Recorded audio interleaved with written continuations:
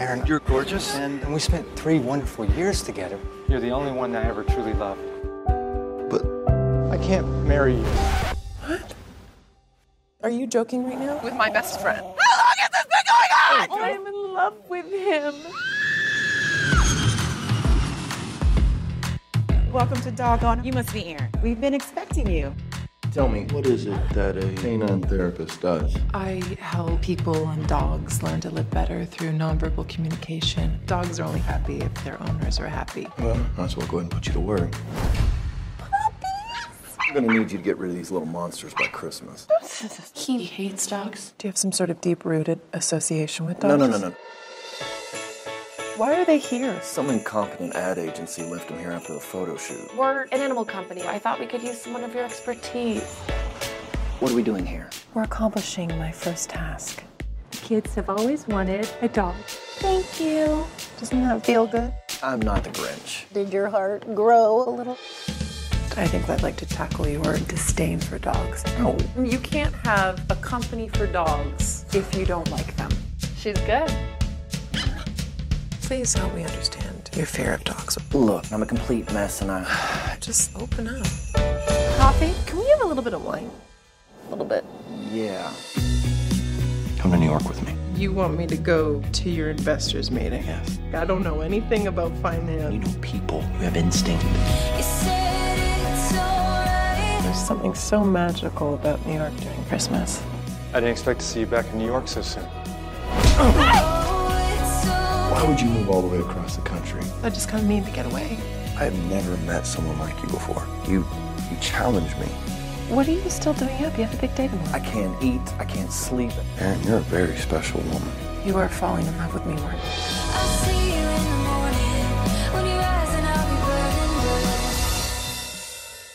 Welcome again to another edition of Stocking Stuffers.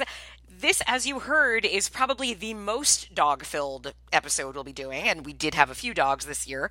But with me is no dog, is more of a cat person, I guess, if you will.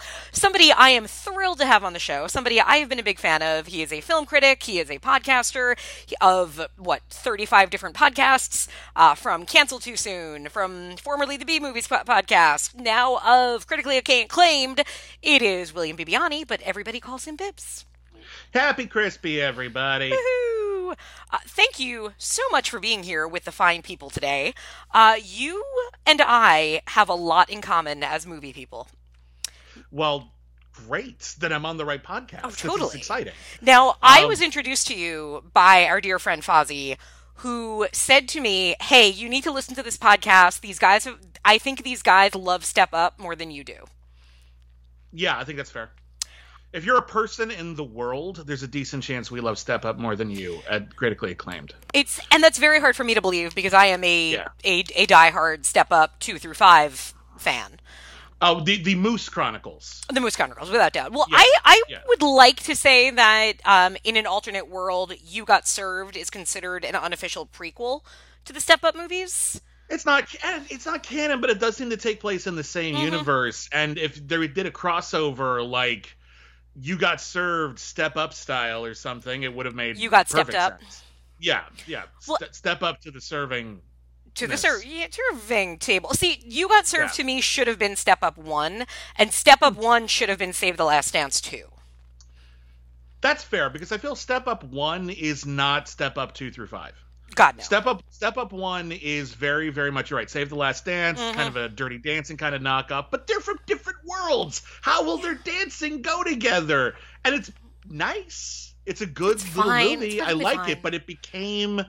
Imagine if the Fast and Furious franchise, because it took excellent. Yeah. It's like Fast and Furious was pretty good. 2 through 4 had good stuff in it, but it wasn't until 5 that all the pieces came together. Imagine if the Fast and Furious franchise started out pretty good, and then all the pieces came together in number 2. That's is the step up. You're right. And then now we have Step Up 6 and 7, aka High Strung and High Strung Free Dance. There's actually is an official Step Up 6. Is it the YouTube one?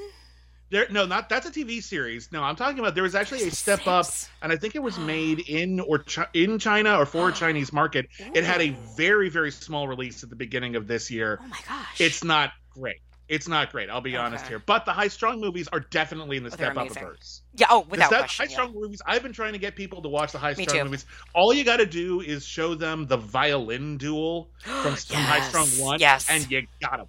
Yeah. It's amazing. If you've never seen the High Strung movies, pause the podcast, watch High Strung, at least High Strung 1. And then come on back and thank us, and then listen to our podcast. Well, but if you only have one streaming service, because I think High Strung is on Prime, and High Strung Free Dance is on Netflix. So if you only have one, it's okay. You can watch whichever one is in front of you. It will make you want to subscribe to the other to get the other movie. And although there are definite connections, characters appear in both. It's not like you have to watch them in a certain order. No, you'll be fine. Yeah. Now, disappointingly, I will say, the movie we're covering today does not have any violin battles or dance battles, but it does have I don't want to say this has a lot of puppies, because really it doesn't. It has a couple of scenes of puppies, but for a movie called 12 Pups of Christmas, we don't get that much dogs. We 12 Pups of Christmas is a bit of a misnomer on a couple of levels.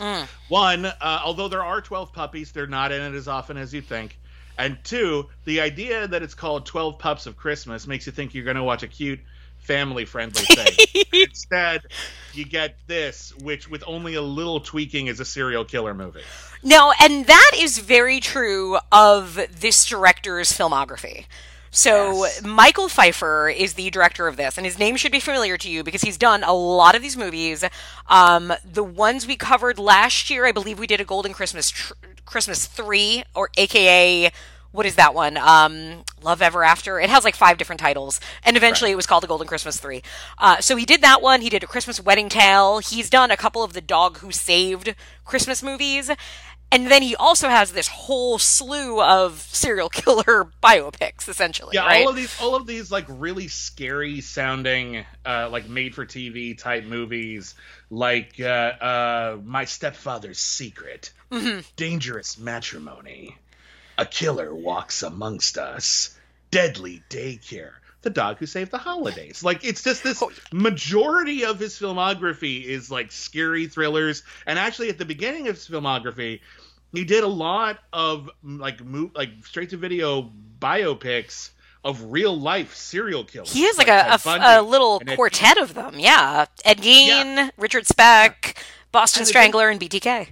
And again, I haven't seen all of his movies. When I saw this movie, The 12 Pups of Christmas, and we discovered it quite by accident, we got really fascinated because we were just like, how did this movie, which on the surface has all the elements of harmless, sweet, maybe kind of innocuous and bland, but seriously, all of the hallmarks, of course, of the Christmas straight-to-video genre, how did it come out so weird and creepy? And then we looked at his filmography and we realized he does a lot of horror and thriller stuff. This line. And then we sought out another film he did, Christmas with the Andersons, which isn't quite as creepy, but is also very bizarre. And now my goal in like the new year is to go through his filmography and see if like maybe these like really creepy sounding movies like The Nightmare Nanny and A Mother Betrayed, and maybe they're accidentally kind of Christmassy. Oh, I have an answer for you. I have the movie that's going to unlock that for you, and I believe it's streaming on Netflix. It was about a year or two ago when I watched it. Yeah. Deviant Love. Got it. Deviant Love from, I think, actually it's the movie he made on IMDb. It's like the credit right before 12 Pups of Christmas. So he, called it, Saturday was over, Sunday he went to shoot this movie. Emma Bell is in it. So there's a couple of like actual real actors in it. Yeah. This movie, I think, is him completely playing the game, because if it is Deviant Love is the title. It's a young woman comes back home with her, she's now divorced and she has a son, and she's come back home to her parents, to pick up the pieces and restart everything. And she bumps into this guy who, she bumps into him in the bakery when they spill coffee on each other. And he's so charming and handsome, and they start dating, but something's a little off. The thing about does this, he not like Christmas?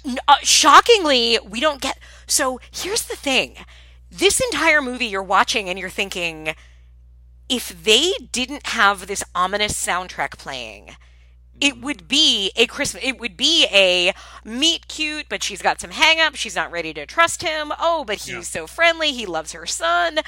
And then it has the best twist that I won't spoil anything, but let's just say the twist involves there's a lot more going on in their past than they realized. But it really feels like it's him playing the game to say, can I make a thriller as a Hallmark Christmas movie? Can I twist the two? Can I take a script that was meant to be a Hallmark movie and just turn it into a thriller without changing anything but the music? How far can I go before one of the producers notices what I'm doing? Yeah. That's the vibe I got from this movie as well. Like, how weird and creepy can I make this dialogue before someone says, hey, did you just have the protagonist of this cute Christmas rom-com earnestly suggest kidnapping and mutilating a guy? Yes, I did, Ted. Yes, I did. Okay, cool. She doesn't actually do it, though? Well, not on camera. Oh, okay. I guess that's fine. Okay, you know what? You're right. I'm the jerk. You're right. I'll go. Well, and like you're not going to ask me to. I don't have to like go get any musical rights for that scene, right? No, I'm just going to score it to Jingle Bells. Okay, we're fine. Yeah. Keep going. It really is, and this movie I think is kind of like Deviant Love is taking the Lifetime thriller and but setting it to a Hallmark story. I feel like this is taking a Hallmark story but setting it to a Lifetime thriller. I know, it's kind of genius in a way, and I swear, and the guy has like literally dozens of. He made like 5 movies this year. Yes, like this year, this 2020 when you can't leave your house. He made 5 movies. How the hell did he do it? But the thing is that I admire the dedication to the craft. I admire the work ethic, and I admire that he's. Again, hitting all the usual beats. Like I know you have a list, and this one doesn't hit all of them, but it feels like it does. It doesn't again on the surface, it feels like it should be normal, and yet it's totally wrong. And I kind of love it. Yeah, there's just a weird undercurrent. I think part of that is the energy of the lead actress.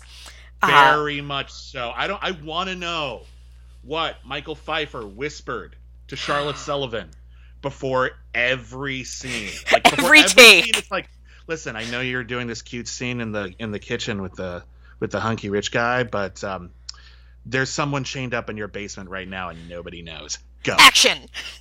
Absolutely. She has, to me, I got a very serious Jennifer Connelly vibe from her. Because there's just this sullen, she's dark haired, she's there, and she's very soft spoken and has this very kind of whispery voice, and it just puts you on edge. And then her love interest is a whole different thing, because he basically decides they're dating and in love, and she's like, "But I've only known you for a day." And we're, of course, but you guys have only known each other for a day. What's going on? This is weird. It's so strange. Let's go into the plot so that we give some context. Would you like to give a rundown? How detailed do you want me to be? As much as you want, and spoil away. This movie is on Hulu, so everybody, please watch it. Please watch it. Confirm that it's not just us that sees all these things. This is a classic in the making. I'm dead serious. It's so weird. Okay, so we open in New York City. All right, with the usual Christmas music that sounds like other Christmas music, but isn't Christmas music that you know. Yeah, this is the school of rip-off, original quote-unquote music. Like you think based on the opening strains, you're about to hear something like "Deck the Halls," but it's actually something that sounds just kind of like it. Like halls that are decked. Yeah, exactly. So we open in a Christmas montage, New York City. Bada bing, boom. We're in an office. And we're in a montage of a bunch of people visiting a canine therapist. And, of course, the canine therapist spends more time dealing with her human patients' neuroses than her dogs. At which point, one of her says, "How dare you leave us? We need you." And she says, "You don't understand. I have a new job, and it's a really important thing for me in my marriage." And she starts opening up in a really weird way. Ever been to therapy? I've never heard a therapist open up this much. I don't think they're supposed to do that. They're really not. It's not a thing. So she's going home for Thanksgiving dinner. And there's a moment that you think is going to be important later, and it's not, where she's in the cab, and they're playing Christmas music. And she goes, turn off this Christmas music. And he says, I can't. I'm not allowed to change the station. And she never says anything negative about Christmas again for the rest of the movie. Yeah, you think this is going to be a career woman who hates Christmas story. Nope. But it's just not. Like, because it opens, and it's like they changed their mind. Because my favorite type of lead is the corporate woman who needs to learn a lesson. And that's what I thought we got. But then, like, 5 minutes in, it's like, oh, no, she loves Christmas and everything it represents. You're like, wait, who is this woman? I don't know. Nobody I don't think she does. It's not well. So she's calling her fiance on the phone, and she's saying, hey, listen, I'm coming home. My best friend Taylor's coming over. Good thing we made all the food like the night before, and we can just reheat it and everything will be nice. Then we cut to the inside of her apartment. She walks in, and her boyfriend and Taylor's already there, and they have put the food out. And she's like, you made dinner without me? And he's like, well, we thought it would be nice for you to come home and have dinner ready, but making it's the best part. And we in the audience are going, but you made it. You made it yesterday. We established this. They're just reheating 10 seconds ago.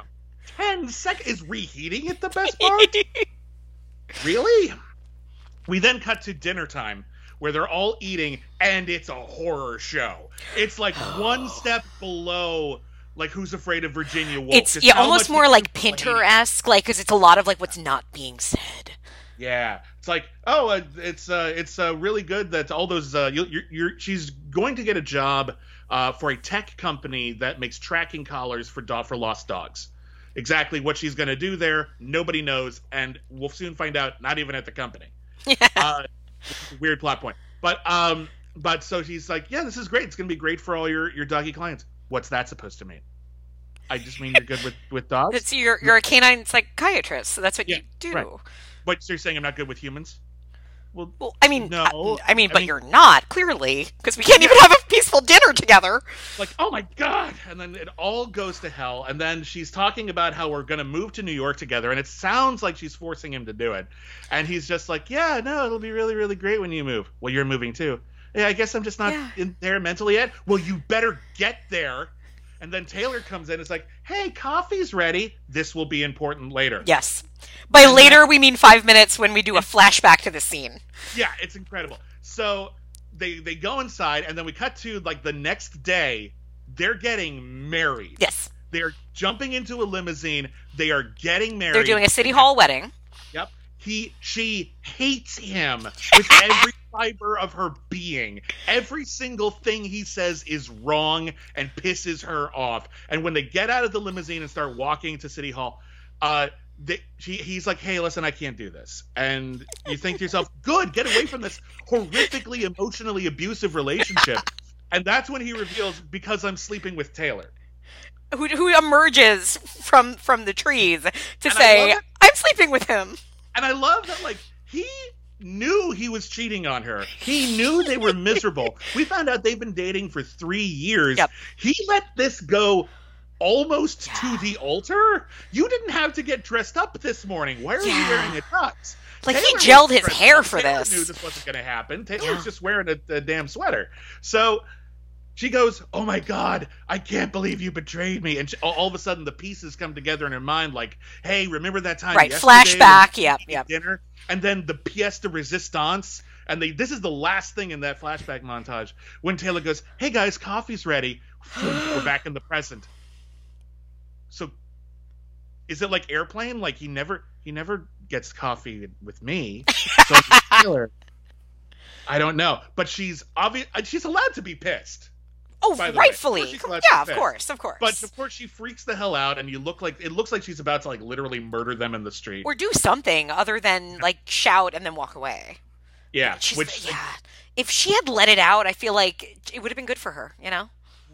You think as a therapist. But, therapists are people too. There's a reason therapists have to be in therapy. True.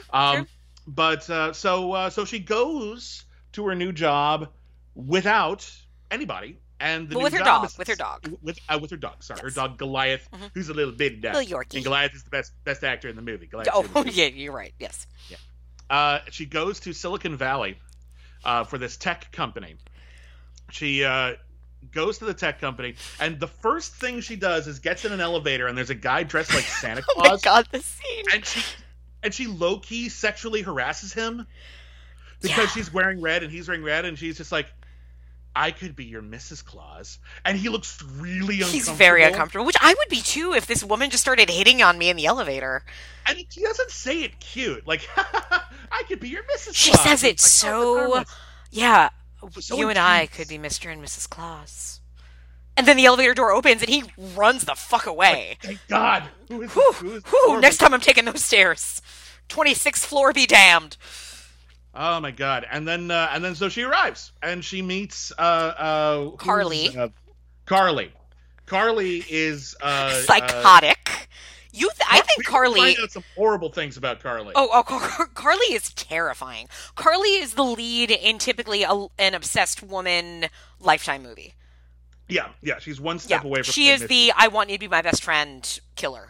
Yeah, so she's just like, oh my God, I'm glad you're here. Oh yeah, that your new boss, Martin. He's so hot. You could totally hit that. You should totally hit that because I know that you just got dumped at the altar, even though nobody else should know that. Wait, what? What? Yeah. So anyway, she goes to her office and she's just like, so what do you want me to do here in this tech company? And she's like, I don't know. And then she goes to see Martin, and Martin's like, so what are you doing here? What are we paying you? I assumed you knew. You hired me. I assumed you needed some dog advice? Psychiatry? And he's like, I don't know. And you realize at this point that the movie has already given up, and we're like 10 minutes in. Like the movie is just like, nobody knows why we're here. And but so we have another 57 minutes to go, so by golly. They contrive a task for her to do where they had a photo shoot for this new product, and they had 12 dogs. And now they have, and they're puppies. And now pups, her responsibility is to find a home for them.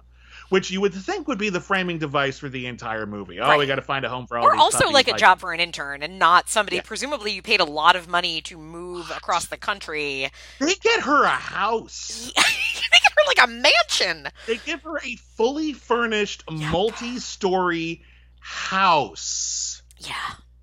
In San Francisco, where real estate is not cheap. No. Yeah. No, it is not. It's actually one of the most expensive places in the country. Yes. Yeah. I don't even know what to do with that. I guess this is what people think startup money is, and what it does is it just buys you really extravagant lifestyles for a short amount of time. Look, they work for a .com. That means they're rich, right? Yeah. I spend a lot of time not getting paid well by .coms. I'm like, yeah, that's exactly how. Yeah, it's the internet. It's really the way of the future. Everyone's happy with the gig economy. Totally, it's not going to crash at any time. Yeah, we didn't all pivot to video and lose our jobs. Oh.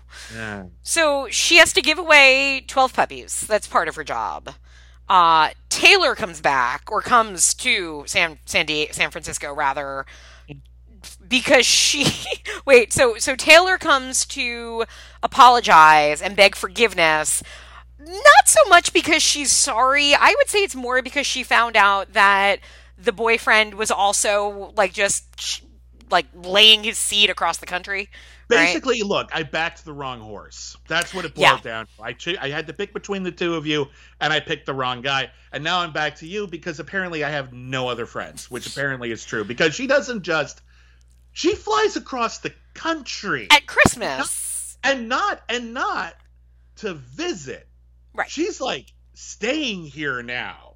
So this is a major penitent move. And once we see Taylor and our protagonist Aaron in the room together alone, only then do we understand the depth of their extremely unhealthy relationship. Because it is dark.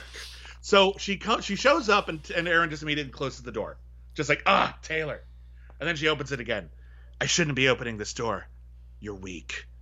I knew you were weak. You're so weak to pick him. And she's like, I know. I was weak. And she's like, yeah, you're so weak. And she's like, I know. And she's like, yeah. Well, come on in. Let me tell you how weak you are a couple more times. And so she does.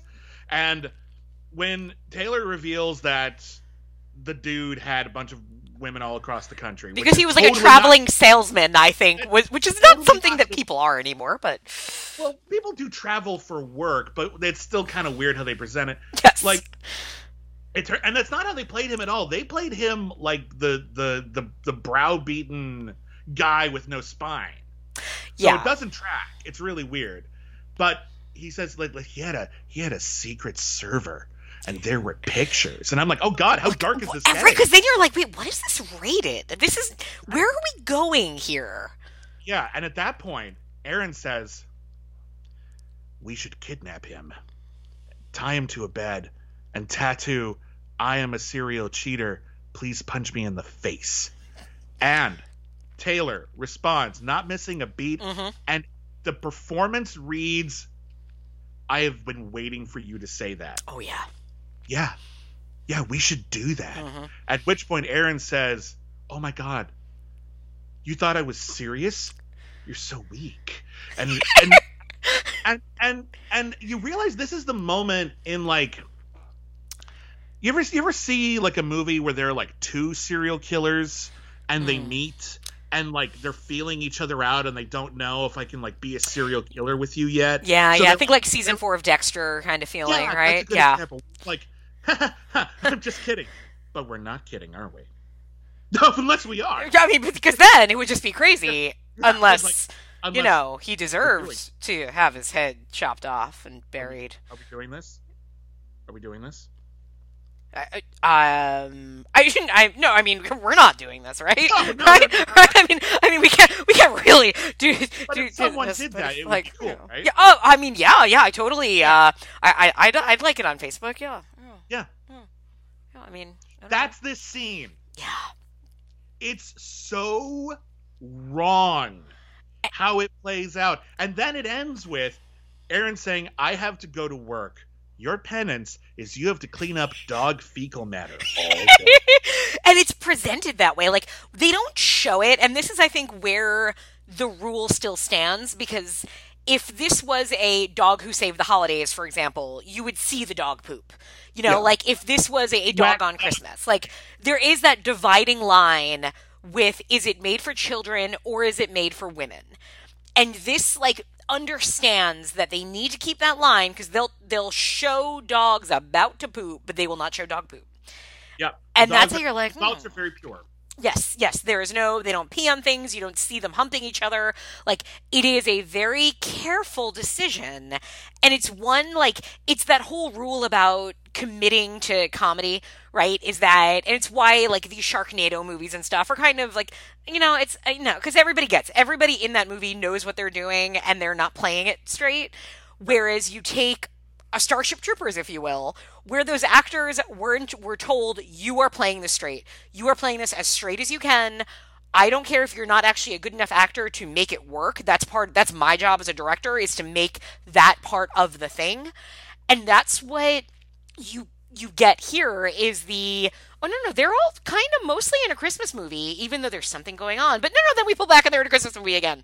And that's what I think this director does that's so interesting, is that I think I would love one day to, like, track him down and talk to him and just be like, but seriously, like, every movie you make could be a thriller or could be a Christmas movie, right? Because he knows that line and he just, like, tap dances back and forth on it. And it's so evident here. I think he's bored. I think he's bored and he's trying to entertain himself. Sneaking it in. And maybe someone will pick up on his wavelength and then they'll, like, sort of, like, their eyes will meet at, like, a press junket and they'll just be like, you know what I'm talking about. Yeah.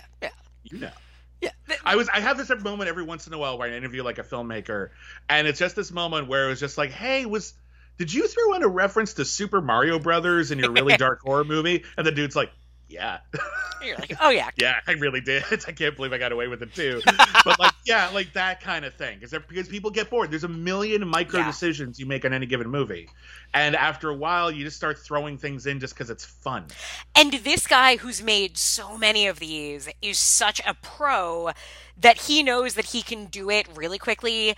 He can probably throw in whatever he wants, and he knows how to cut around it and get, like, exactly the story he wants. Like, I almost wonder if he has, like, his own footage after of all the deleted scenes that he knew, like, okay, I went a little far. This movie with the murders back in. Yeah, and it's called Deviant Love, available on Lifetime. Also, his filming style. He is a big fan of faces, and I don't mean that in like a silent film director way. I mean that in why does his camera get so close at such a low angle to these otherwise very attractive people's faces? I part of me, again, I think it's subversive, but I also think that it's this very run and gun kind of style where we're going to get the wide shot, and it's not just going to be like high key lighting, like sitcom lighting. We're going to blow this thing out. Yeah. It's going to be bright. So, like, there's a reason why you used to see in all the old pictures in Hollywood of all the actors wearing sunglasses. It wasn't because they're so cool, the sun shines on them 24 hours a day. It's because the lights were so bright on the set that when you weren't on camera, you put on sunglasses because you'd hurt your eyes. So it's that kind of bright in this movie. But, like, so you get the big wide shot, and then I think the close-ups are so you don't have to think about spatial continuity ever again. That's smart. You know, like it doesn't lead to a dynamic composition. Right, just film all of this one actor's scenes in the next hour, whether the other actors are there or not. You got a movie. But you're right; it leads to this sense of being uncomfortably close to somebody. Yeah. You know, like when you stand, even like let's leave COVID out of it. Let's all try to, if you can, like remember what life was like a year and a half ago, where if you were talking to someone in public, you would be a couple of feet away. Yeah. You know, like maybe 1 or 2, 3-ish around there. And then, but this is like, imagine having a conversation with somebody and you don't know them very well, and you're they just right insist on looming over you. Yeah, they're like 6 inches from you. And that's a power move. Yeah.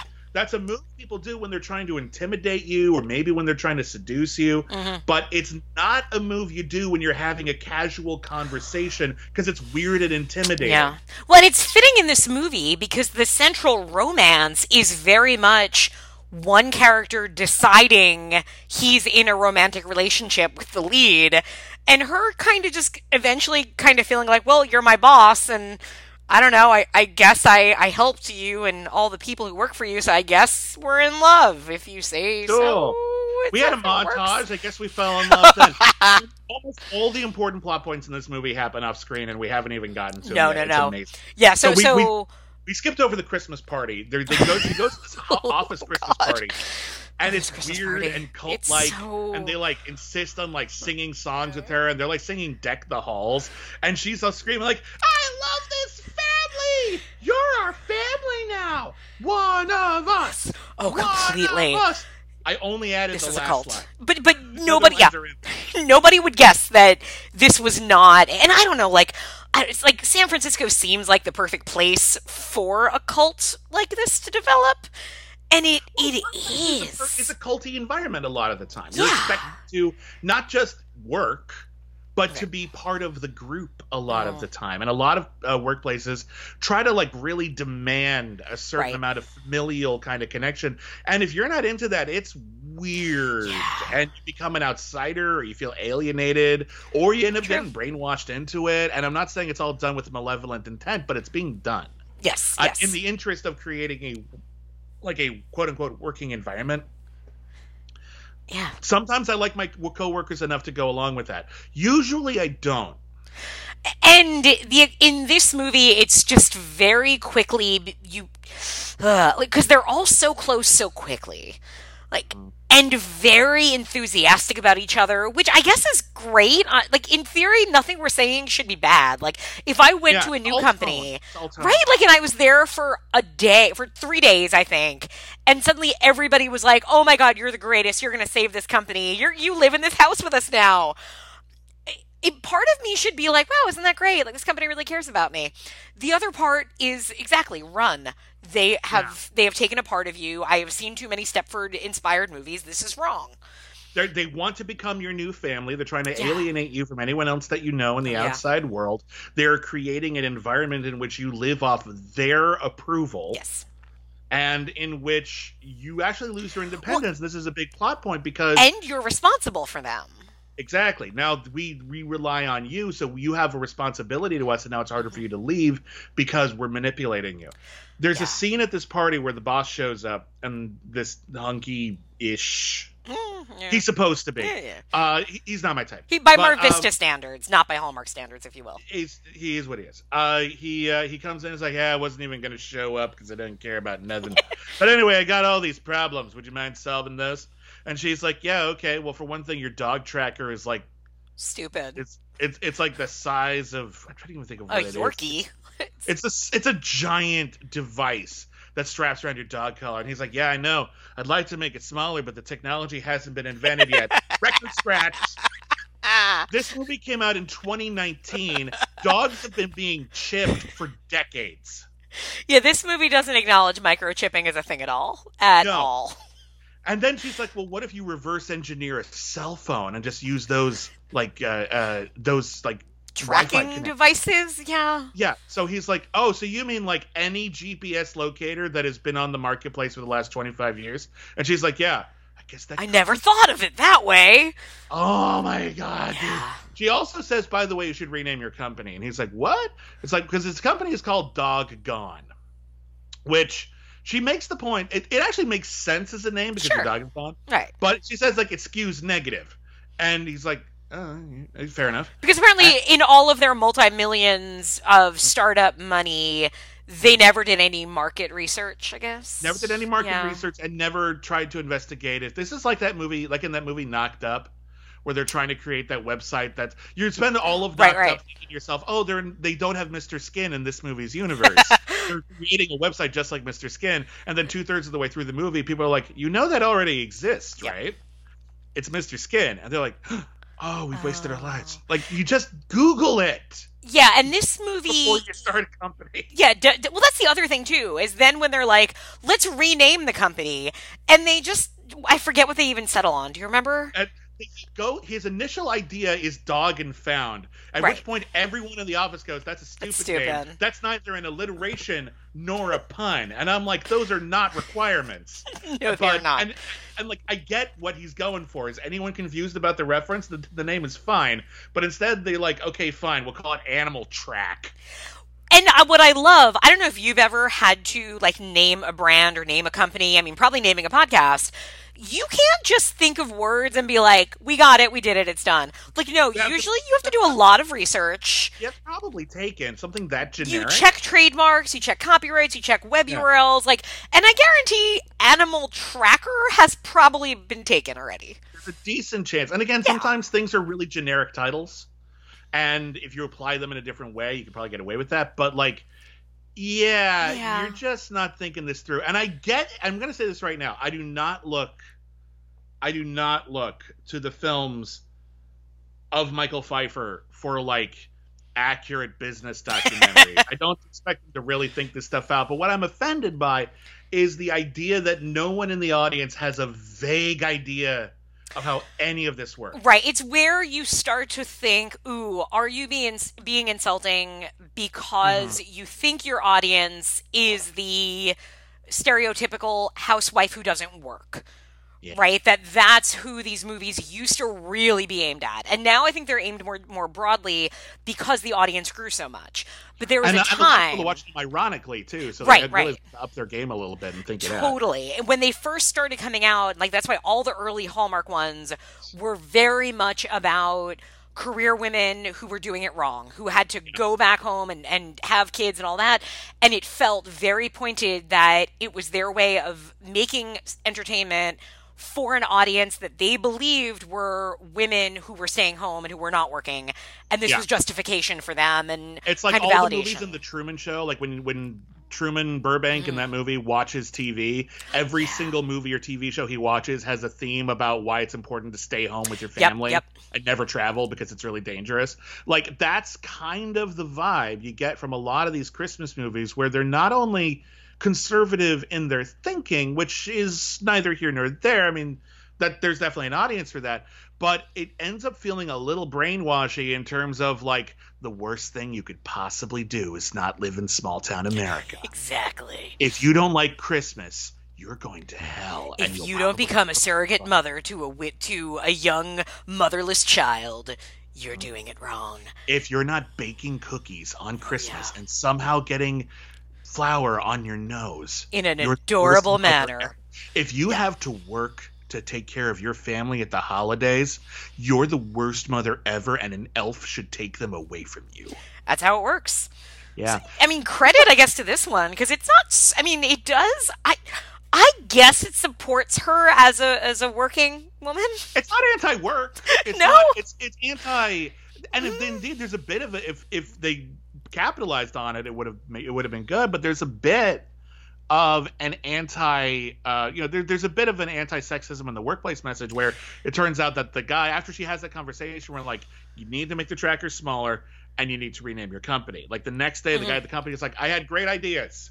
We're going to make the trackers smaller and we're going to rename the company. And she's sitting there going, yep, I'm not going to get mentioned in this meeting, am I? And she is not. And she's right to be pissed about that. Fair. Although it was like her first day.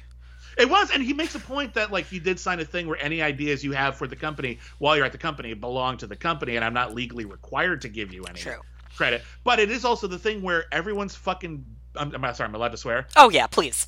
Everyone is fucking bouncing around singing Deck the Halls, screaming about what a family they are, and then we're just taking credit for your stuff the next day. That's not what you do in a family. Yeah, it's true. You also don't I don't know, you don't seduce your underling. Like, I mean, that's always a whole thing going on here in every movie, and this isn't, this is also true of, like, hey, all of Christopher Nolan can't make a movie where a, intelligent woman doesn't sleep with her boss, so why should Michael Pfeiffer? But there is that aspect of, like, wait, she's working for him. He's kind of promoting her throughout the movie, and then he's also like, I'm in love with you. You're in love with me, right? Like, I don't know. And she doesn't know. And that's the horrible part. Well, again, it's hard to get a read on her character. Yeah, so she goes through a whole thing where it turns out, how, like, in a lot of Christmas movies or even any Christian movies, if someone doesn't like Christmas, it's not for a particularly valid reason. It's never like, it's kind of become overtaken by capitalistic concerns. Well, often it's because my parents died on Christmas. That's my point. It's usually there's this really dramatic, traumatic incident because they need to be redeemed. There's not just solving the problem of them liking Christmas. They need to be fixed because they don't like Christmas, and therefore something needed to break them. And you'll find this true in, like, a lot of Christian movies, like the God's Not Dead films, where if you don't believe in God in those movies, it's either because you're a member of the ACLU and you're simply the Satan. Fair. Or someone died and that made you question God's existence, and that's the only reason. It's not just I don't buy it. Right. It's always like, no, something hurt me and I'm angry because I know God is real. And he's a dick. And so I'm mad at God. It's not that I don't believe in him, because it's impossible not to believe in God, because in the mythology, in this universe, he exists. In this universe, in the story of this movie, God most definitely exists. There's no question in anyone's mind. So that's true for a lot of the Christmas movies as well, where Christmas is sacred. And they have this moment here, but it's weird because it's not about Christmas. It's about dogs. Oh, yeah. Because he had a dog as a child, and then one day he came home and the dog wasn't there. And she's like, what happened? And we see this flashback of this kid going, no, like running through a field. Very dramatic. And he's just like, I don't know, dog napper probably. I'm like, really? I'm probably not. We're like immediately going to dog napper. And the thing is that it's not even like a rare, expensive breed. It was a lab. Yeah. Which are very sweet dogs, but I don't know if that's like the high on the. They can get those anywhere. A dog napper doesn't need that. Well, like if it had been like we found out he was used in like a as bait in a pit bull ring, like, oh yeah, that's awful. But no, it's just like, my dog's gone, so it must have been. Oh my god, wait a minute. Sold into white slavery? I don't know. What if his dog was the Airbud dog? Because the age-wise, the timing would make sense. Yeah, this guy is probably like. When he would have been like 10 years old in the mid-90s, right? Yep. Which is when Airbud became a thing. People were constantly trying to kidnap Airbud in those movies. Of course they were. He was amazing. He could play every sport. Yeah. So maybe he was the original Airbud owner, and then he was stolen by that clown in the first one, and then he found a new home. And so, like, and that's why. So, like, that would explain dog napping. That was some dog. So now we understand the cinematic universe this is a part of, and it's better now. Yeah. But in any case, that's why he never made another connection with the dog, which of course explains why he started a company about dogs. What? Yeah. What? Yeah. And they never even They never even go, they just keep asking him, well, why did you do that? And he never has an answer. No. Right? Never. So the movie is starting to like kick into its final gears. They've given away a lot of these puppies. A lot of them are given away off camera. So much Most of them are, yes. And they're going to go on a business trip to New York. Of course they are. With an investor before the company goes under. And they've never met their primary investor because that's how business works. And he brings Aaron with him because reasons. And they get on a plane, and she's like, ooh, first class. And I'm like, you didn't look at your tickets? You didn't know when you were boarding? You never, this didn't come up? You didn't realize you were boarding first? Okay, we're a little distracted today, aren't we, Aaron? Okay. So well, I mean, she might have been on Xanax the whole movie. Maybe. That makes a lot of sense. It does, but, right? But they sit down in first class, and she's awful to him. Yeah. She's just horrible and tells him what a horrible human being he is. And ostensibly it's to help him like get over his fear of flying. And then he's just like, wow, did you just distract me by making me angry so that I wouldn't freak out while the plane was taking off? He's like, no, you're just a terrible human being and I don't like you. And he's like, oh. And then he's like, I want it. You and me. We're a thing now. I love now. There's a montage of them in New York City, of course, talking. And I guess that's where the connection happened because I don't see it anywhere else in the film. They probably realize at no point do these characters fall in love, so we just need to throw in them walking around like Central Park or whatever, chatting, but we can't hear what they're saying, and the audience will fill in the blanks. Yeah, and then at nighttime they have like a midnight phone call. He comes up to her room. Oh my god, this might be the first time in one of these movies that they have implied that characters have had sex. Oh, they definitely had sex. Yeah, and he comes up to her room. Like she wakes up the next morning and there's like a rose next to her with a letter. But I'm watching this, and at this point, there's a lot in this movie that made my jaw drop, but nothing as hard as this one. Because I'm like, oh my, you can't sex! These movies are so chaste. Yeah.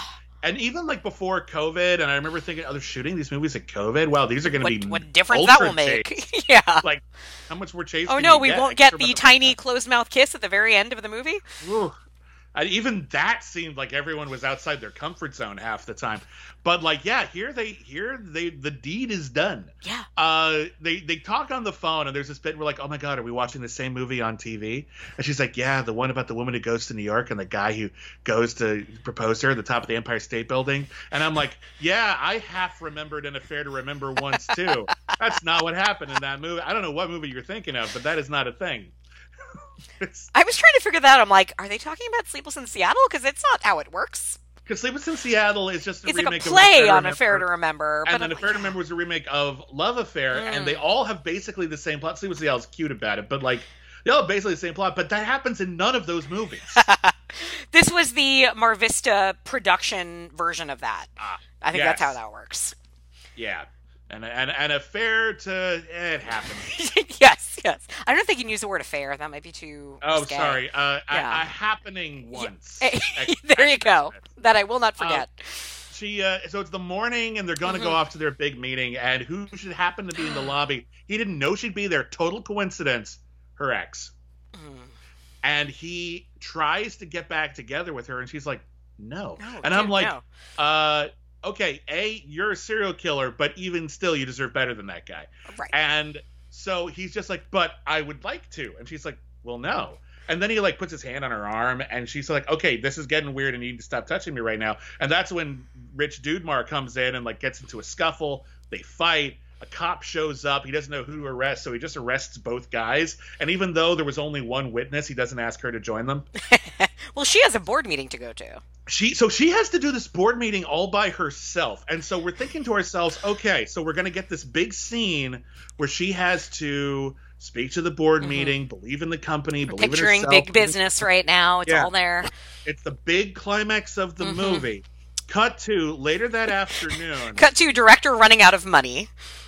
I don't know what that. Maybe the scene didn't work. Maybe they just ran out of schedule, whatever. But like, cut to later that day, dude is out of jail. she's out of the meeting. She says, "Yeah, I did the meeting, and it was a really funny set piece, and we didn't get to watch it because I gave the whole speech, and I was feeling really good about myself. And then their translator came in because they didn't speak English, and I didn't get the gig, and I ruined everything for us." By the way, I don't know who to blame for this, but someone deserves to be slapped in the face, because when they talk about their investors, and I believe they're Japanese, yes, the soundtrack does that really offensive riff, so that you know they're from the continent of Asia. Well, I wonder if that's why they cut the scene. If they actually filmed it, they were like, whoa, maybe we should have just splurged and tried to hire Asian actors and not just yellow-faced up our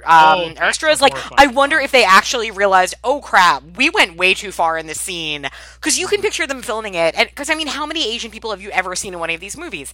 I don't think Michael Pfeiffer knows any. So maybe that was an issue. If they keep talking up this investor, like maybe we got like one good get, like George Takei or someone like that was going to come in for one day, half a day, hear a speech and go, "I like your product, I will invest," and then the movie's over. Yeah. And that's because that's how they play it up. Like, it's just like the one, because there's often in these movies like one actor who's like a little too good for it, and they never leave their office, and they do half the role on their phone. Yeah. Often like, that's Eric Roberts, but yeah.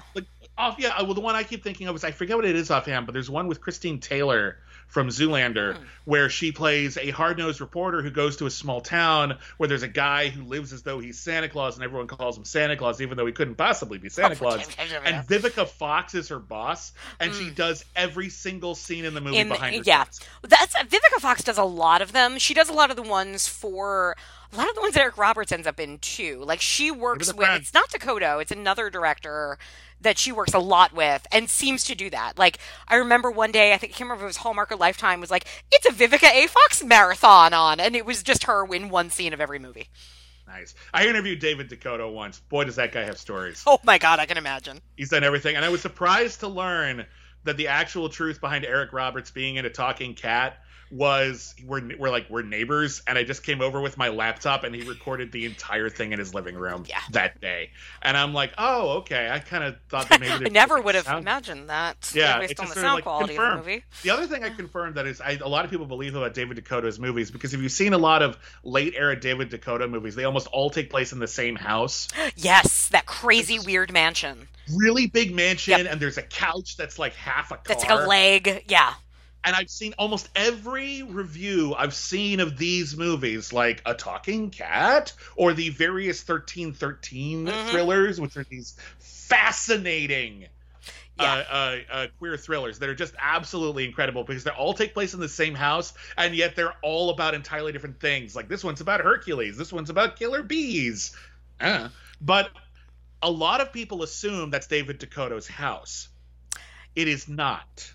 Yeah, it's what is it? It's like one of his producers, or just somebody he knows and borrows it from, right? Yeah. And apparently he can't even get that house anymore. But like, there was a time when he could do it, so he shot a ton of stuff at this house because it was instant production value. But for the record, if you're curious, and if you keep saying it, not his house, and he even just said, if it was, I would be shouting it from the rooftops.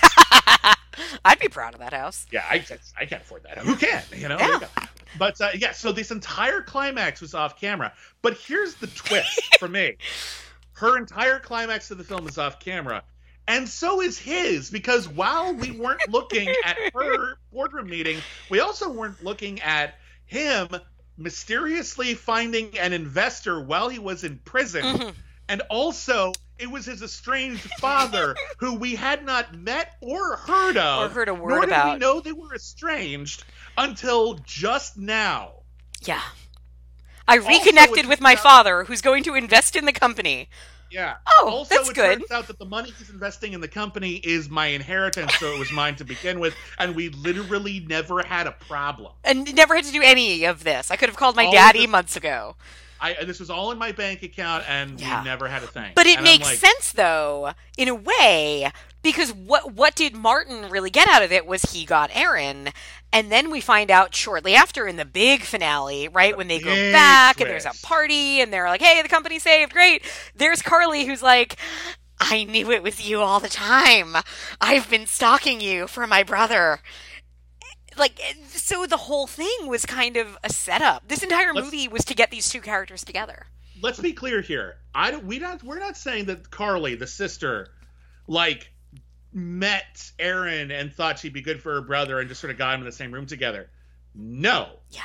She heard that there was a good dog therapist from a mutual friend, stalked her on social media, invited her to move across the country for a job. Before she knew that she was not getting married. Yeah, so she knew she was affianced at the time and was going to get married that weekend. And so she would have come married and would have broken up that marriage for her to be with her brother. Do you think she planted the photos on his hard drive? Oh my God. Carly's a tech, right? She's a programmer. Like, we know, that's like a little tiny detail about her. It's like, I've worked for a lot of startups. Yeah, I'm a programmer. I'm a developer. I'm a graphic designer. I hadn't even thought of that. You're probably right. That's a lot of Photoshop. She could do it. So she schemed for weeks, if not months, to offer her a job, move her across the country, give her a house, give her a job that she is not qualified for, and indeed has no reason to be there whatsoever. And in the end, it turns out the only reason I did this was I really wanted you to fuck my brother. So and it worked. Now, other theories, because what is the gift that Carly gives to Aaron at the very end? She's like, Merry Christmas, I got you something. It's a photo album. Which, okay, that's sweet. Like, it's like, our first couple, the 3 days that we've spent together, here are photos of... It's supposed to be of them giving away all the dogs and all the families they met along the way. And, but the last picture we see is a picture of Carly, like, in a Santa outfit, kind of smiling at the camera, like, very flirtatious. If she had kept turning that page, it would have been nudes, right? It had to have been nudes next. Oh, God. Like, where I was thinking the whole time, I'm like, yes, Carly wanted Aaron to fuck her brother, but I think really it was a way for Carly to get in on that. Maybe. I'll tell you this, though. I did suspect something was up with that photo album because some of the photos in that album, she was not there that day. So there's a lot going on here. Drones. So at the very least, she hacked the phone. Yes. At the very, very least. So, yeah, this... And of course, everything's fine because... if you're, I guess the movie's philosophy is if you're into your stalker, it's fine. Then everyone wins, right? Yeah, which is very much the truth of any Lifetime thriller. Well, it's fine for a while until it turns. That's actually true for a lot of classic literature. Like if you look at the way that like a lot of classic romance stories go, like if that transposed to today, that would not be acceptable. Very true. That'd be nothing but red flags. Yeah. In a majority of the major romantic stories that we cling to. Yeah, and the difference now is that we see it, I guess, and we look for it. Yeah, we have the words for it, and we understand context, and we expect better for ourselves.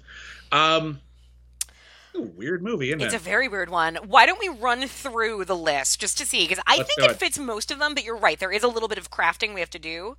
So the first one, a few maybes. Like even the first one, our lead in need of a lesson. What does she need to learn? Because it opens as if she needs to learn to love Christmas, and she does by the end of the movie. But they only mention that once. The one time. So it's I know. fine. I guess she needs to learn to not be bad. No, that gets her love at the end. Yeah. Like she ultimately does nothing this movie does not judge any of her actions. She is the hero of this movie, and she is one that does not actually go through any kind of change. I guess he kind of goes through a change, so if you want to, this would be like a two-hander. Yeah, this is the poor little rich boy who needs to learn to love Christmas. Yeah. It's the flip of there that. You go. Well, we'll get to that in a second. Yes. So number 2 is the setting, which is our big bad city that, first of all, let's talk about their Brooklyn apartment. God. Yeah. Bigger than the house I grew up in. I know. I pause the scene because my husband walks in and I say to him, where do you think they're supposed to be? And he looks and he's waiting for me. I'm like, they're in Brooklyn. And he just shakes his head and walks away. He's like, because no, that is no apartment in Brooklyn. We do get a lot of establishing shots of New York. And then I will say, like, they must have filmed in New York at some points. Yeah. So, I mean, they filmed clearly in summertime because nobody is wearing stockings or anything for December. Right. But, credit for that. And then San Francisco in this is almost treated like a charming small town because it's a cult, right? The business is the charming small town. Yeah, very much, very much. That's the idea here, is that because she only spends time with people from the business or her, like, friend who's in this really weird dominated relationship. Like later on in the film, like she talks to Taylor on the phone when she's in New York, and she's like, Taylor's like, oh yeah, and I met someone while I'm here, one of your coworkers, he's really nice, and she's like, you don't deserve that. And Taylor says, I know. You're right, I don't Like, mommy. Oh, so it's like, is she supposed to like hit herself now? Is it like, okay, now you know what that means? You have to go get the belt, and you have to see the Duke of Burgundy. I've always meant to, but I have not yet. That's the vibe I got, but it's actually less healthy than in the Duke of Burgundy, because everyone's at least on board with that. Yeah, it's really weird. All right, anyway, so yeah, it's kind of a charming small town. But the small town is a small business. Yes, so it's a bit of a workaround, but we get the vibe. But it works, yeah. That's the point. So number 3 is the bland love interest, and Martin. I like to call him Martin because that's how everybody cheers his name. They don't say Martin, they say Martin. Martin. You sound like Sidney Poitier saying Martin in the movie Speakers. Yes, San Franciscans are very well enunciated, I guess. I guess so. Yeah. What I like too is that he's got, like, I guess him and his sister are supposed to be Southern at some points. They both have, like, a very slight twang. Yeah, but they never really get into that at all. And their dad doesn't.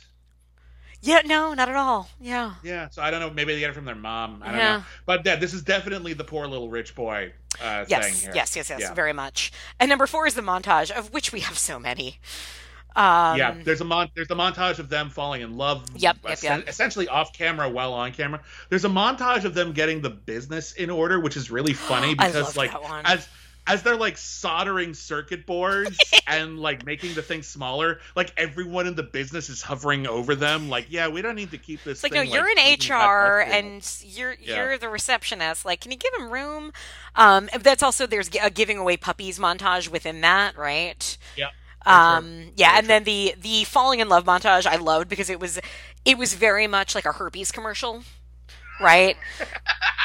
There's a sunset, it's them walking and just constantly laughing and talking, but we don't know what they're talking about. Oh, my favorite. I'm not gonna let cold sores get in the way of my life. And whenever you see something like that, don't you wonder what the actors were like really saying that whole time? Sorry. Oh no, the song that they play in that one is great. Because it's one of these fake Christmas songs, and one of the lyrics is, I don't want to deck the halls or jingle all the way. It's like a song that's anti-public domain holiday song. Yeah. It's, there's a song at the beginning of the movie, which is just very generic, like, Christmas is a thing we do, and I like it. And I like you. Like, that kind of, like, completely innocuous. But then there's one lyric as the credits are rolling, where they mention puppies, where it sounds different, and I think they re-recorded one lyric. Oh, that makes perfect sense. Just to fit the movie. It really does. I don't know if that's true, but I would not be shocked. It's hilarious. No. It tracks. It definitely tracks. Now, number 5 is her dead parents, and do we know about her family? Because she's all alone. It's not mentioned. It's implied she's all alone. Yeah. I will say this. I think the kidnapped dog. I was thinking the same. It's this beat. Yeah. Because it really is treated as if this boy died and became a man when the thing that loved him most left him. So, because becoming a man is basically emotionally shutting yourself off. Obviously, yeah. I mean, this is America. Yeah. Now, number 6 is our sassy sidekick. Which Erin kind of has too, because she has her dom and her sub, or whatever you want to call them. She's got Carly, and then she's got Taylor. Yeah, she's got 2. Very. He has none. He has no friends. No. Well, I mean, his sister, not surprising. The thing I like is that normally our sidekick wears really overly ornate, dangly earrings, and now Carly doesn't. But the last scene at the Christmas party, she's got her hair back and she's got like her long tendrils in like very, very 90s style curly like prom hair tendrils, which sort of gave the effect of dangly earrings. The implication is here's a person who is fun, but also someone who isn't as conventionally alluring as our protagonist, so they won't get in the way. That's usually the rule of this, yeah. Yeah. It's like at the end of Mission Impossible Ghost Protocol. Oh, I haven't where you see at the end of the movie that, Ethan Hunt, you thought his like wife was dead the whole time, and it turns out she's alive and she's in like witness protection, and he like spies on her from across like a lake, and like you see that she's with people, but the only guy she's with like kind of reads, he's a big really tall guy, and he reads pretty gay, like that's just like his garb. So it's like she has friends, but it's okay. She's still available. Yeah. And that's something that it's like, wow, that's a hell of a casting choice. Where they and costuming choice where like specifically this needs to read she has friends but she's not dating. That's your job, actor. Yeah. That's a tough gig. Yeah. That's a tough gig. So that's the kind of thing that like that kind of best friend in these Hallmark movies has got to be, where you've got to be appealing. But you've also got to be so appealing that you can't be so appealing that we're not questioning why you don't have your own subplot. Right. No, you exist to support. Yeah. Yeah, we cannot be overly... It is, and it's a tricky thing. It's very much it's like what I always say, I'm a big figure skating fan. And it's very much like the man's role in figure skating is to not be noticed. He's doing just as much work as the woman. He's doing all the lifts. He's actually working, in some cases, what he's doing is so much harder because you are not supposed to ever finish a figure skating performance and think, oh, the guy was so good. No, you're supposed to be watching the woman. He is supposed to be presenting her and making her look good. Totally. Yeah, and that's what you get here, is the sassy sidekick has to be there to make the lead even more appealing, make you want to root for her even more. You want to think she's cute. You want to smile when she comes on screen, but you can't ever start to think, I wonder what Carly's doing in her spare time. And we've seen this happen, by the way. We've actually seen it go kind of awry. If you saw the movie Happiest Season. Yes. By the way, I know some people were really divided. I was a fan of it. Yeah.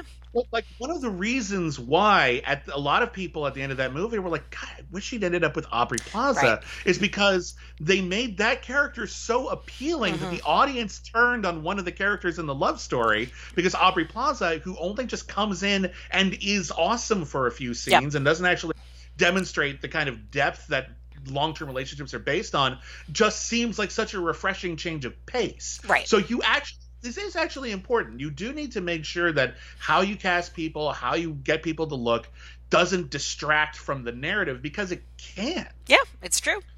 Yeah. Now, number 7 is our evil woman figure or a evil boss figure. Well, that's our protagonist, so yes. we're good. Yeah, very, very much. The most evil person in the film. I am like getting chills just thinking about her. Like there's an iciness to her in a very dark way. Now number 8. Yeah. Oh, totally. Now number 8 is slapstick, which for a movie with puppies, we don't really get much. No, it's actually kind of devoid of humor, really. Most of the humor ends up falling into these kind of weird, creepy beats. You're right. I guess the closest thing we've got is when Taylor is left alone with the dogs, and she's just like, oh, I don't know if I can clean up your poop, because it implies slapstick.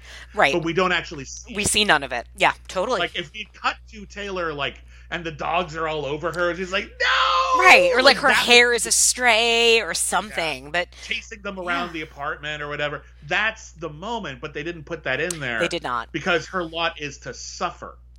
Her lot is to suffer, and I think it probably would have been expensive to have to change her hair, right? Because it just would have been too much. Because then it's like, oh no, but the next scene we're going to film in 5 minutes and then wrap up the movie, you're supposed to look kept together again. So sometimes it's just that.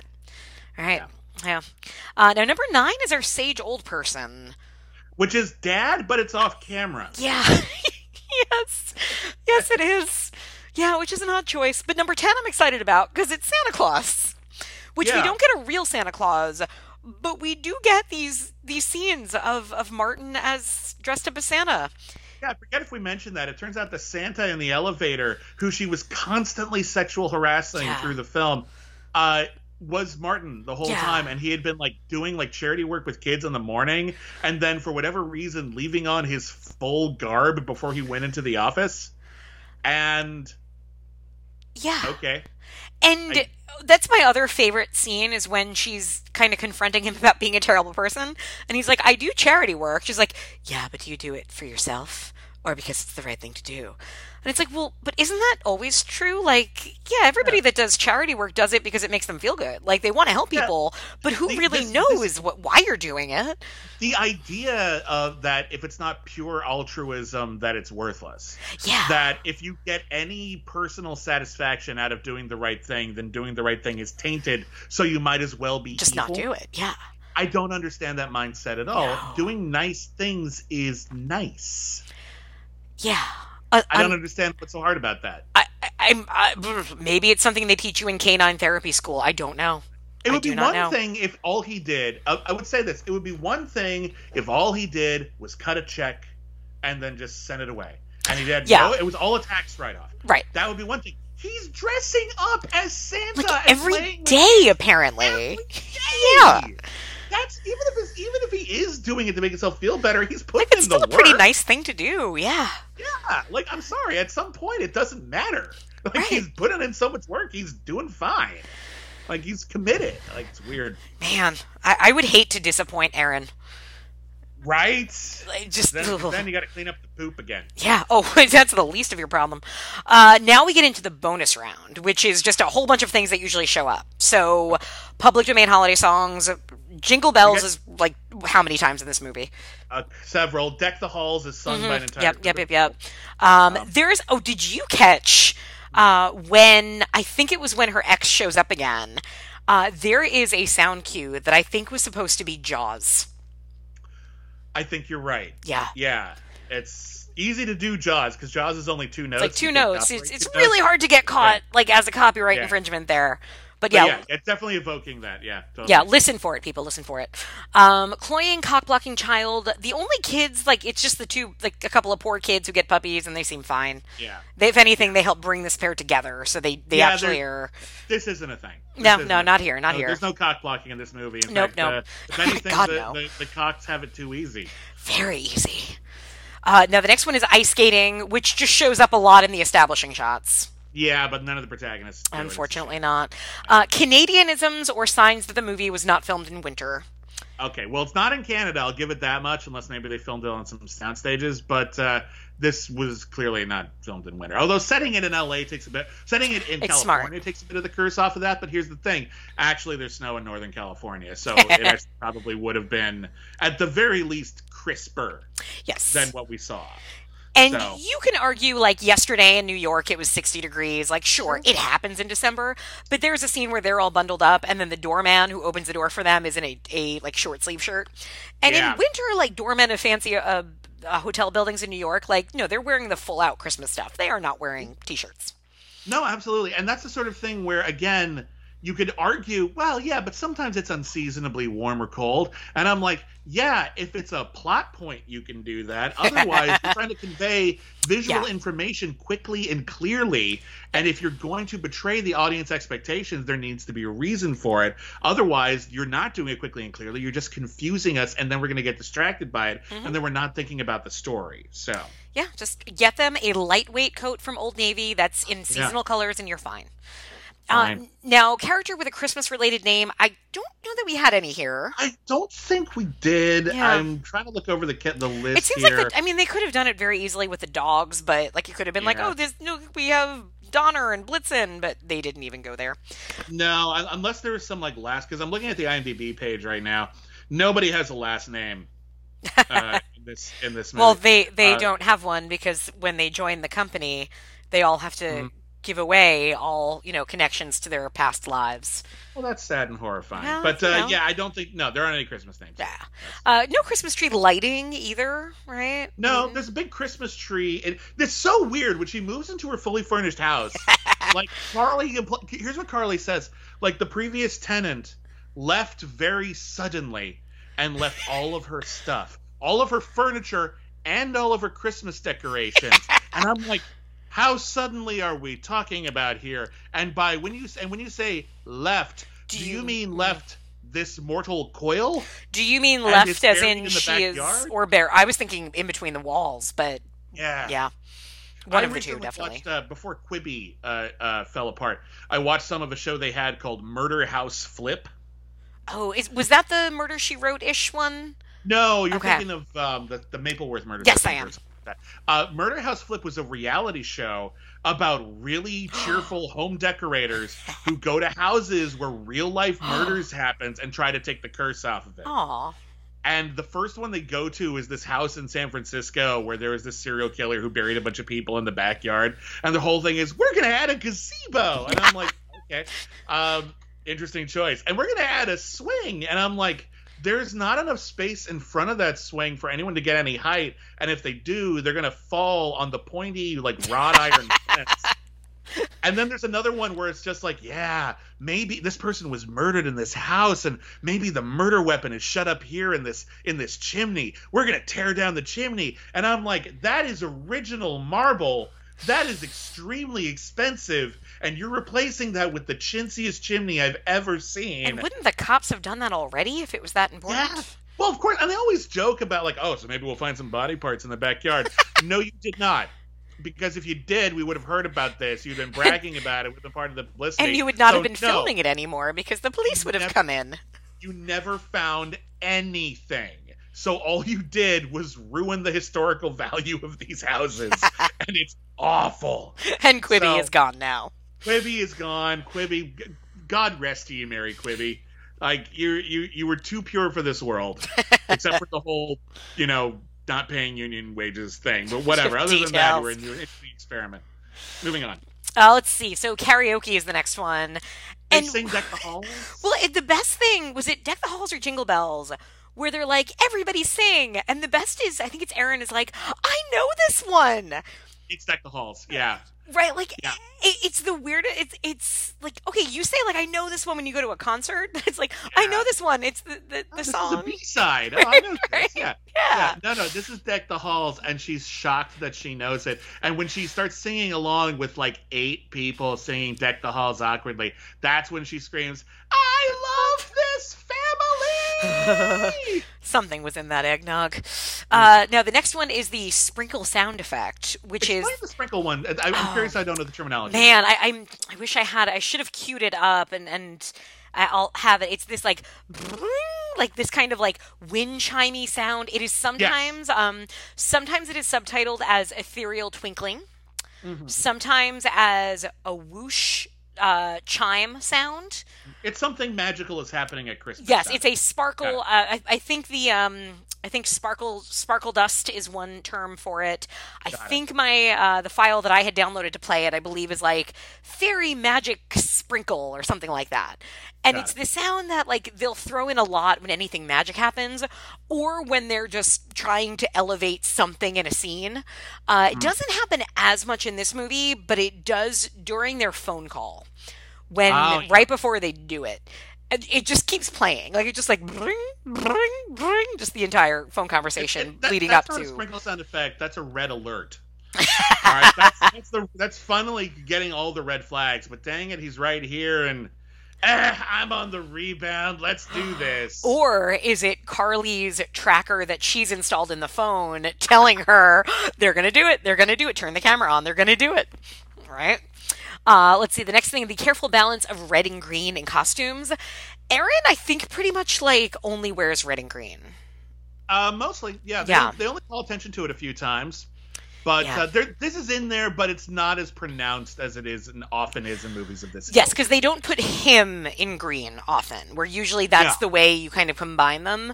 But in this one, like, Erin is wearing red a lot, which I don't think is the right color for her. But no, especially not the red that they go with. Yeah. It's like this weird kind of almost off magenta, which is just not an attractive color on anyone. No, it's like business Barbie red. Like, it's not red. It's this, like, you're right. It's what typically you would have.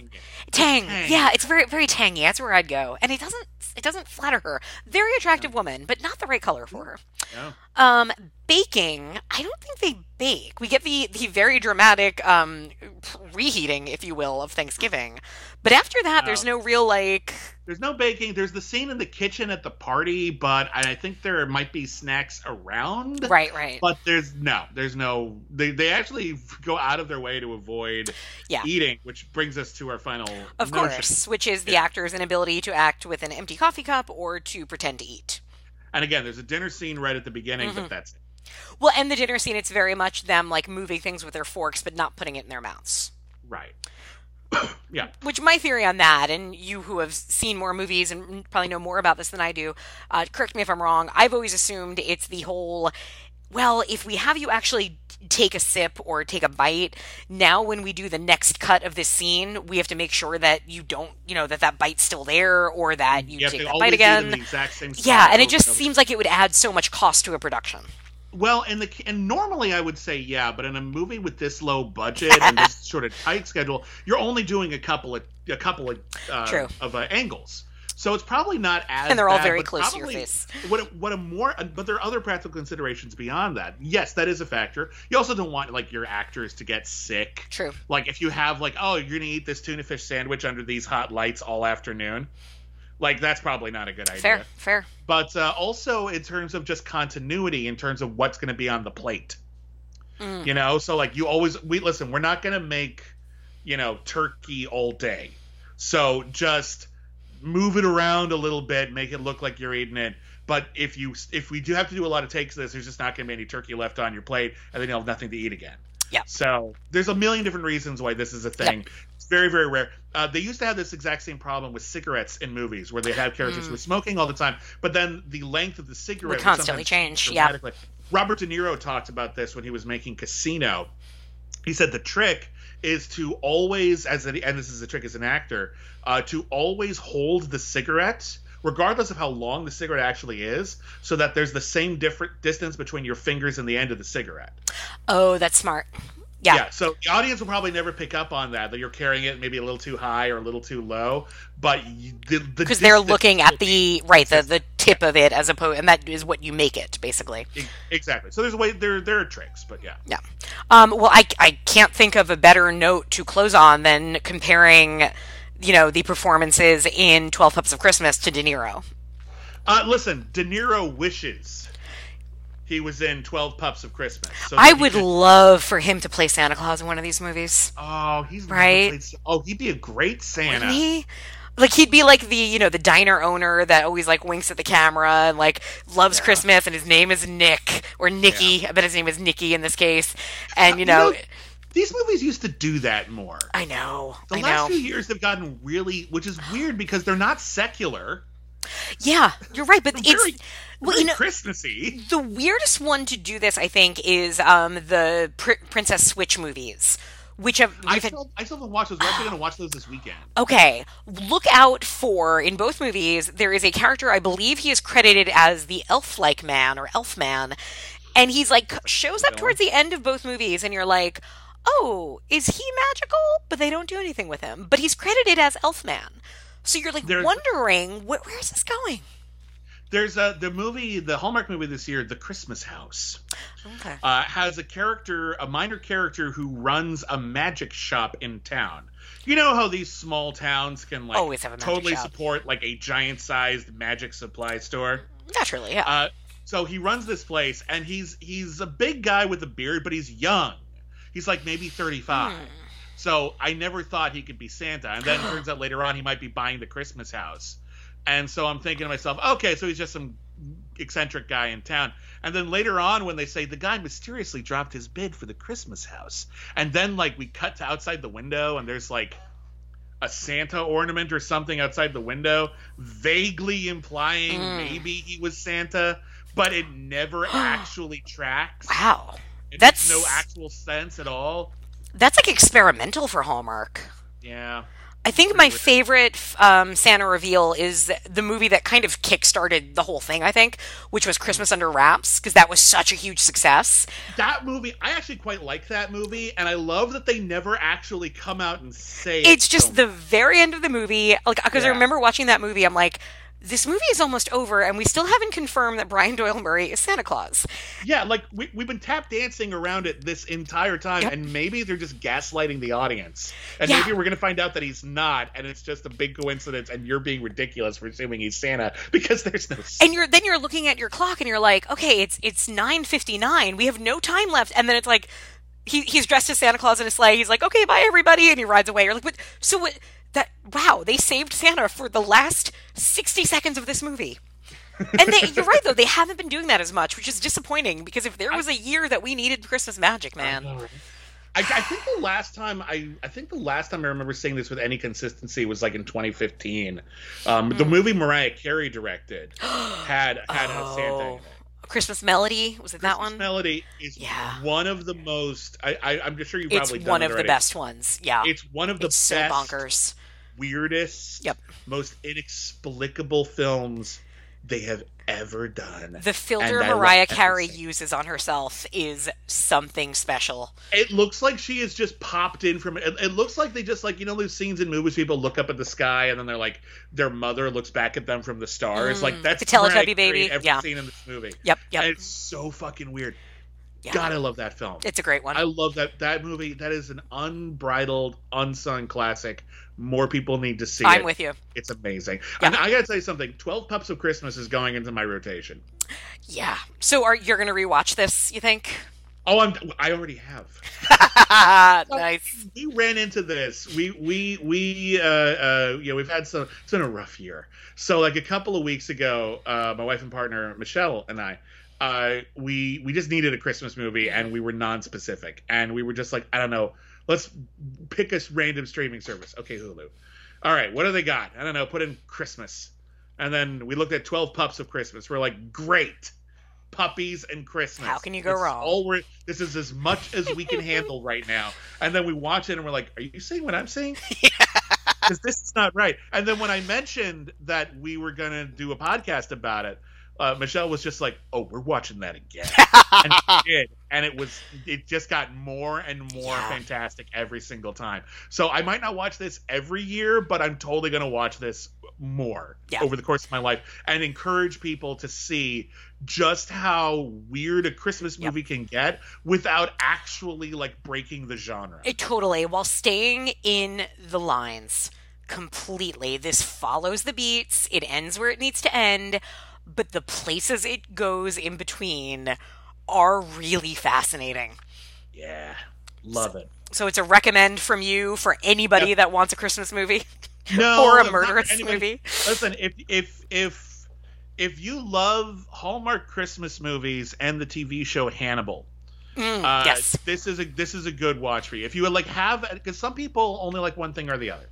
True. Right? Some people only like horror movies and they can't handle saccharine family stuff. Some people really like saccharine family stuff and they can't handle horror movies. If you have an appreciation for a wide spectrum of genre niche material, and you're in the mood for something that I can only guess how intentional it is. Yeah. But something that seems to playfully dance between the raindrops of two wildly different genres. I think you're going to enjoy this movie because it's like there's a weird cognitive dissonance going on where like for a while you're kind of enjoying it as like a cheap, stupid Christmas movie, and then all of a sudden it's weird and horrifying for a whole scene, and then it goes back again to being innocuous, and then it gets weird and horrifying again for a while, and it's oftentimes even the better low budget Christmas movies, whether they're made for Hallmark, Lifetime, whatever. Ion, I will say it's one that you have to.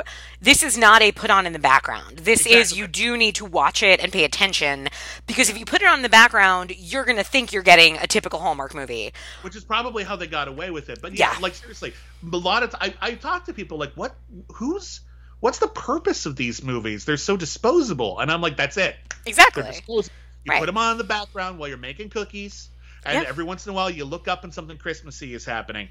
And if you actually sit down and watch one, it's I can fall asleep to this, everything is okay, that kind of vibe. I know where it's going to end. I don't have to worry about the characters. Exactly, and that's fine. That's why genre exists. Yeah. Any genre exists because someone tried this thing. They developed a formula that is easy to repeat, and it works, and audiences want it over and over again. Right, and the audience wants to get something specific from that every time. Exactly. That's why every Marvel Cinematic Universe movie feels kind of the same. That's why every Fast and the Furious movie feels kind of the same. That's why every Saw slasher movie feels kind of the same. Every rom-com. Yeah. They all have a formula. That's not a problem in and of itself. This one is, they're not very ambitious, but they have a formula, and we go to them because, dang it, it's been a rough year. We're all tired. Yeah. We're all out of money, even in the best of times. And We just need to chill out and watch something innocuous that is kind of seasonal and makes us feel good. Boom, done. That's this. But if you're actually willing to sit down and watch this and engage with it, you're going to get something really weird out of it. And I can't say that even for the best examples of this genre. True. Very true. Yeah. So yeah, I don't know if it's good, but it's fascinating. It should be seen. And I think we both will continue to do that, is just keep an eye on Michael Pfeiffer as a director. Because he clearly, because he casts a lot of the same people. I know his wife, she plays the blonde woman who gets a dog for her kids in the movie. She shows up in, all of his movies. He definitely has his stable. He works probably with the same music guy. He works with the same editor. He has figured out how to make and sell these movies. And I think that's part of what's so fun about it, is he's now playing with the lines. And I really hope we keep getting more like that. This was, I think, his only Christmas movie of the last year or so. So we have to wait, I guess, till next year for another one. But who can say, really? He can bang one out tomorrow if he wants. Yeah, sure. Honestly, I would not be shocked at all. But let me see if I can see if he has anything coming up on the IMDb. It's hard to tell from the titles. Catch the Bullet, Shooting Star, and Secrets in the Water are his upcoming. Yeah. Those are officially in post-production. But yeah, this year alone, in 2020, he did the movies Sinister Behavior, My Daughter's Psycho Friend, A Soldier's Revenge, and Double Kidnapped. That's not when you kidnap two people. That's when you're totally kidnapped twice. Happens to the best of us. I have a relative who was struck by lightning twice.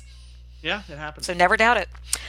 So Bibbs, where can the people find you? Where can they hear you? Where can they read you? Okay, finding places to write has been rough this year, but I do have a lot of podcasts. You can hear me on the critically acclaimed network.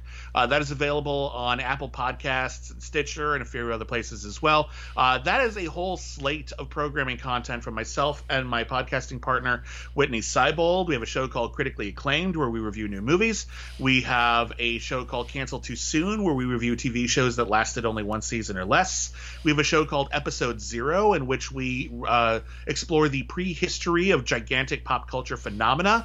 Earlier this year, we did 20 episodes on the films that inspired Star Wars, and now we're knee-deep on the films that inspired the Rocky Horror Picture Show. Which is such a great series, by the way. Thank you so much. Yeah. So we got that going on. A few other things as well. We also have a Patreon, patreon.com/critically acclaimed network, where we have a lot of exclusive content as well. We do commentary tracks. We just dropped one this month for Santa Claus Conquers the Martians. Nice. We have a show called Holy Batman with a W, Holy. Where we're reviewing every single episode of the Adam West 1960s Batman series. Fun. We have a show called All Our Yesterdays, where we're reviewing every single episode of Star Trek ever made in production order. We have a show called Not on Disney Plus, where we review movies that are mysteriously not on Disney Plus, even though, as far as we can tell, Disney owns them. And also we have a show called Only the Best, where we're slowly working our way through every single film ever nominated for Best Picture at the Academy Awards. What year are you up to with that one? That was one of the few podcasts where we hit some personal troubles and tech troubles the last couple of months, so we're a little behind on that, but we're just about to enter the 1940s. Wow. And it would have been faster, but we do 5 at a time, and there was this big chunk from the mid-30s to the mid-40s where there were 10 nominees. Ooh, yeah. So we've been doing 5 at a time, so that took a little longer than we would have liked. Oof.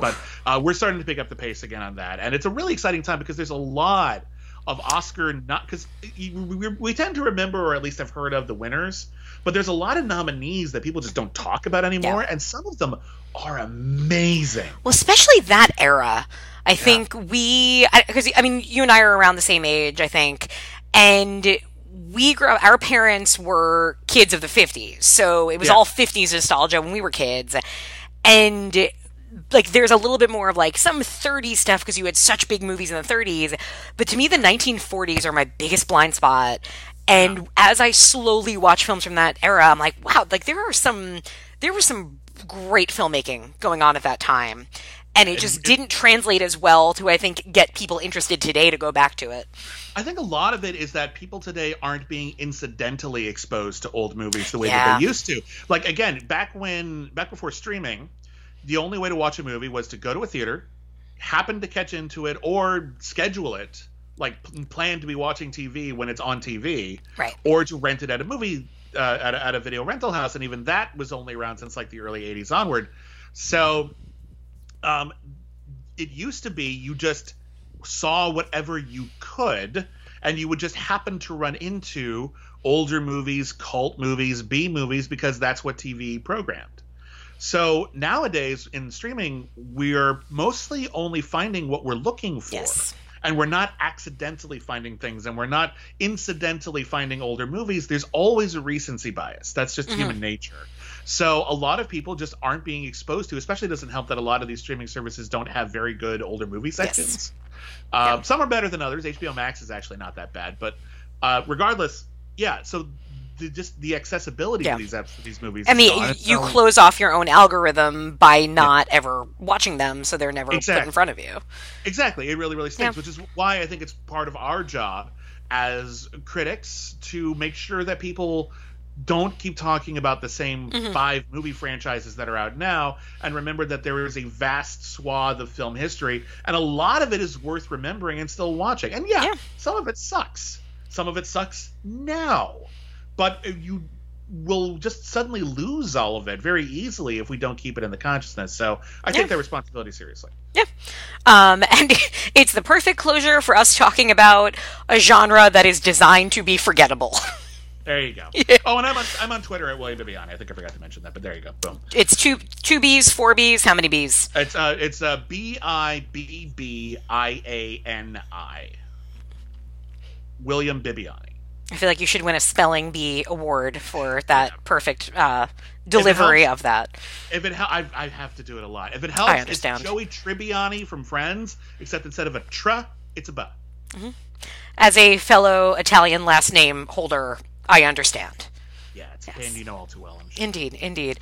Thank you so much. Everybody go find Bibbs. And also, I mean, if you learn nothing from this movie, I guess the secret of Christmas is to love puppies, not cheat on people, be open-hearted to women trying to fix you up with their brothers and secretly trying to have sex with you. All of those things and more. Yeah, that's wise. I think that's hard-earned wisdom right there. Yeah, exactly. Merry Christmas, everybody. Merry Christmas.